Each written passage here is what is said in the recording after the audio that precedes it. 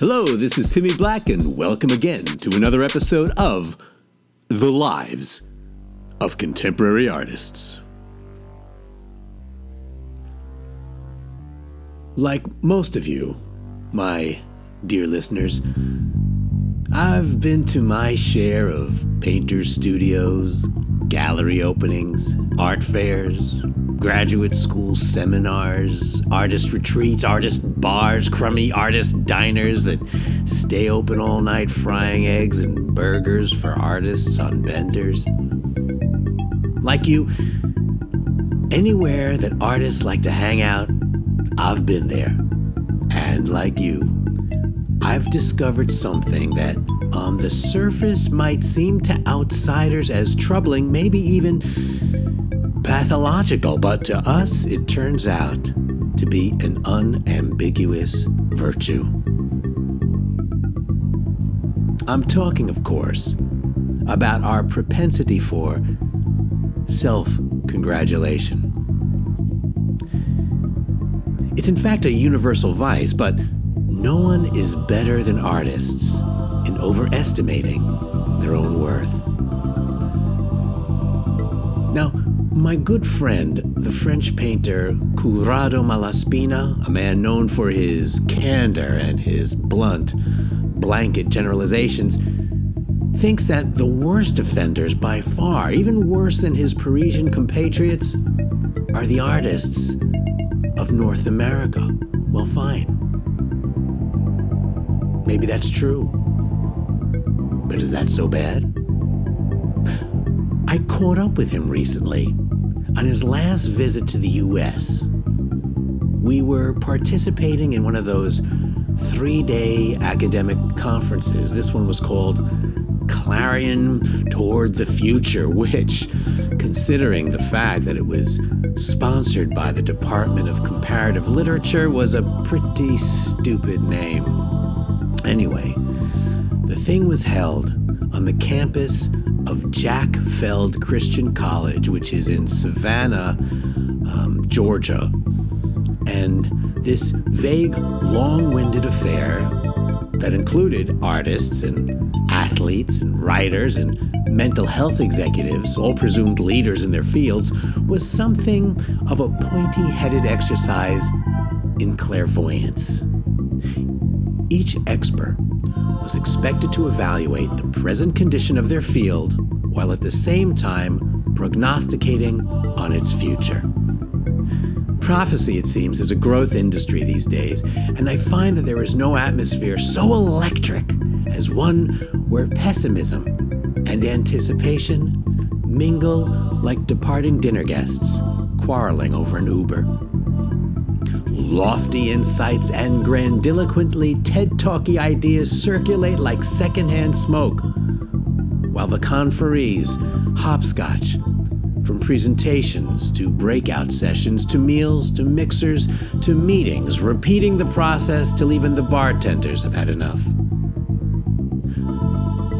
Corrado presented a sound and light PowerPoint presentation on the recurring theme of the Madonna in Western culture.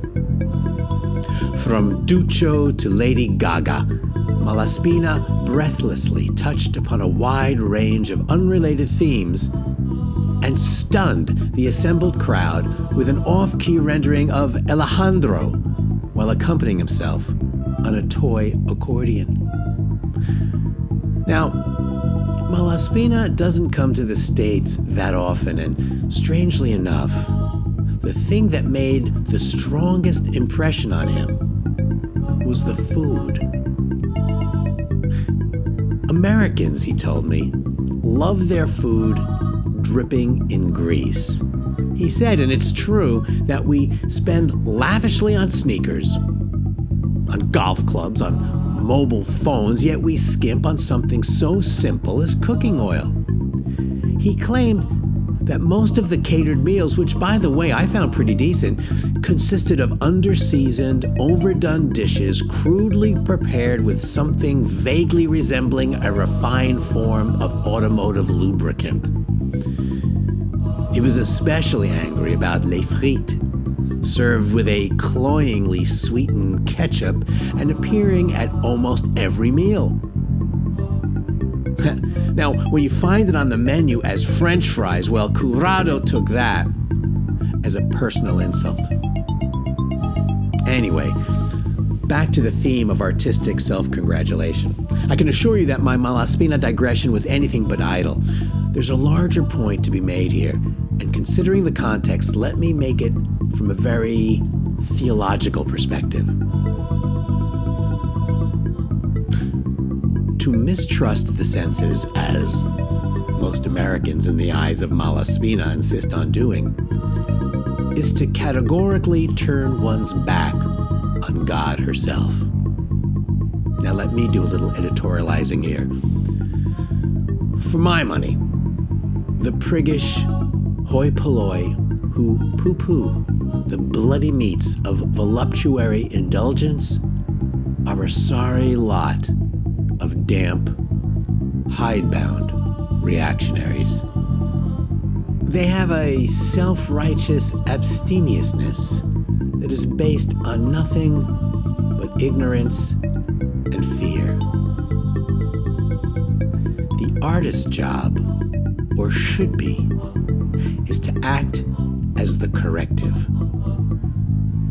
What comes off as smug self-assuredness is really a sense of mission. They ask, or should ask, where have all the great debates disappeared to? Curado was on to something when he complained about the food. Sure, it was bland, but that's because here in the U.S., in the professional world, we value consensus, team building, harmony, inclusiveness, collaboration, and above all, affirmation.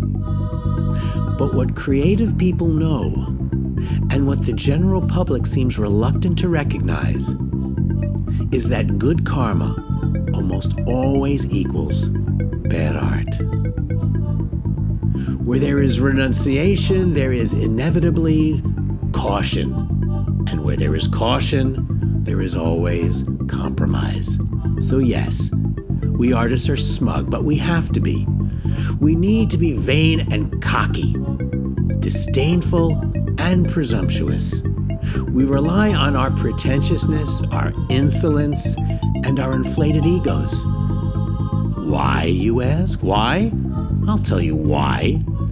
Because, not so deep down, underneath the derma of our flamboyance, we are constantly entertaining the very strong possibility that in our ideas, in our creations, and in our convictions, we may very well be tragically and deplorably wrong.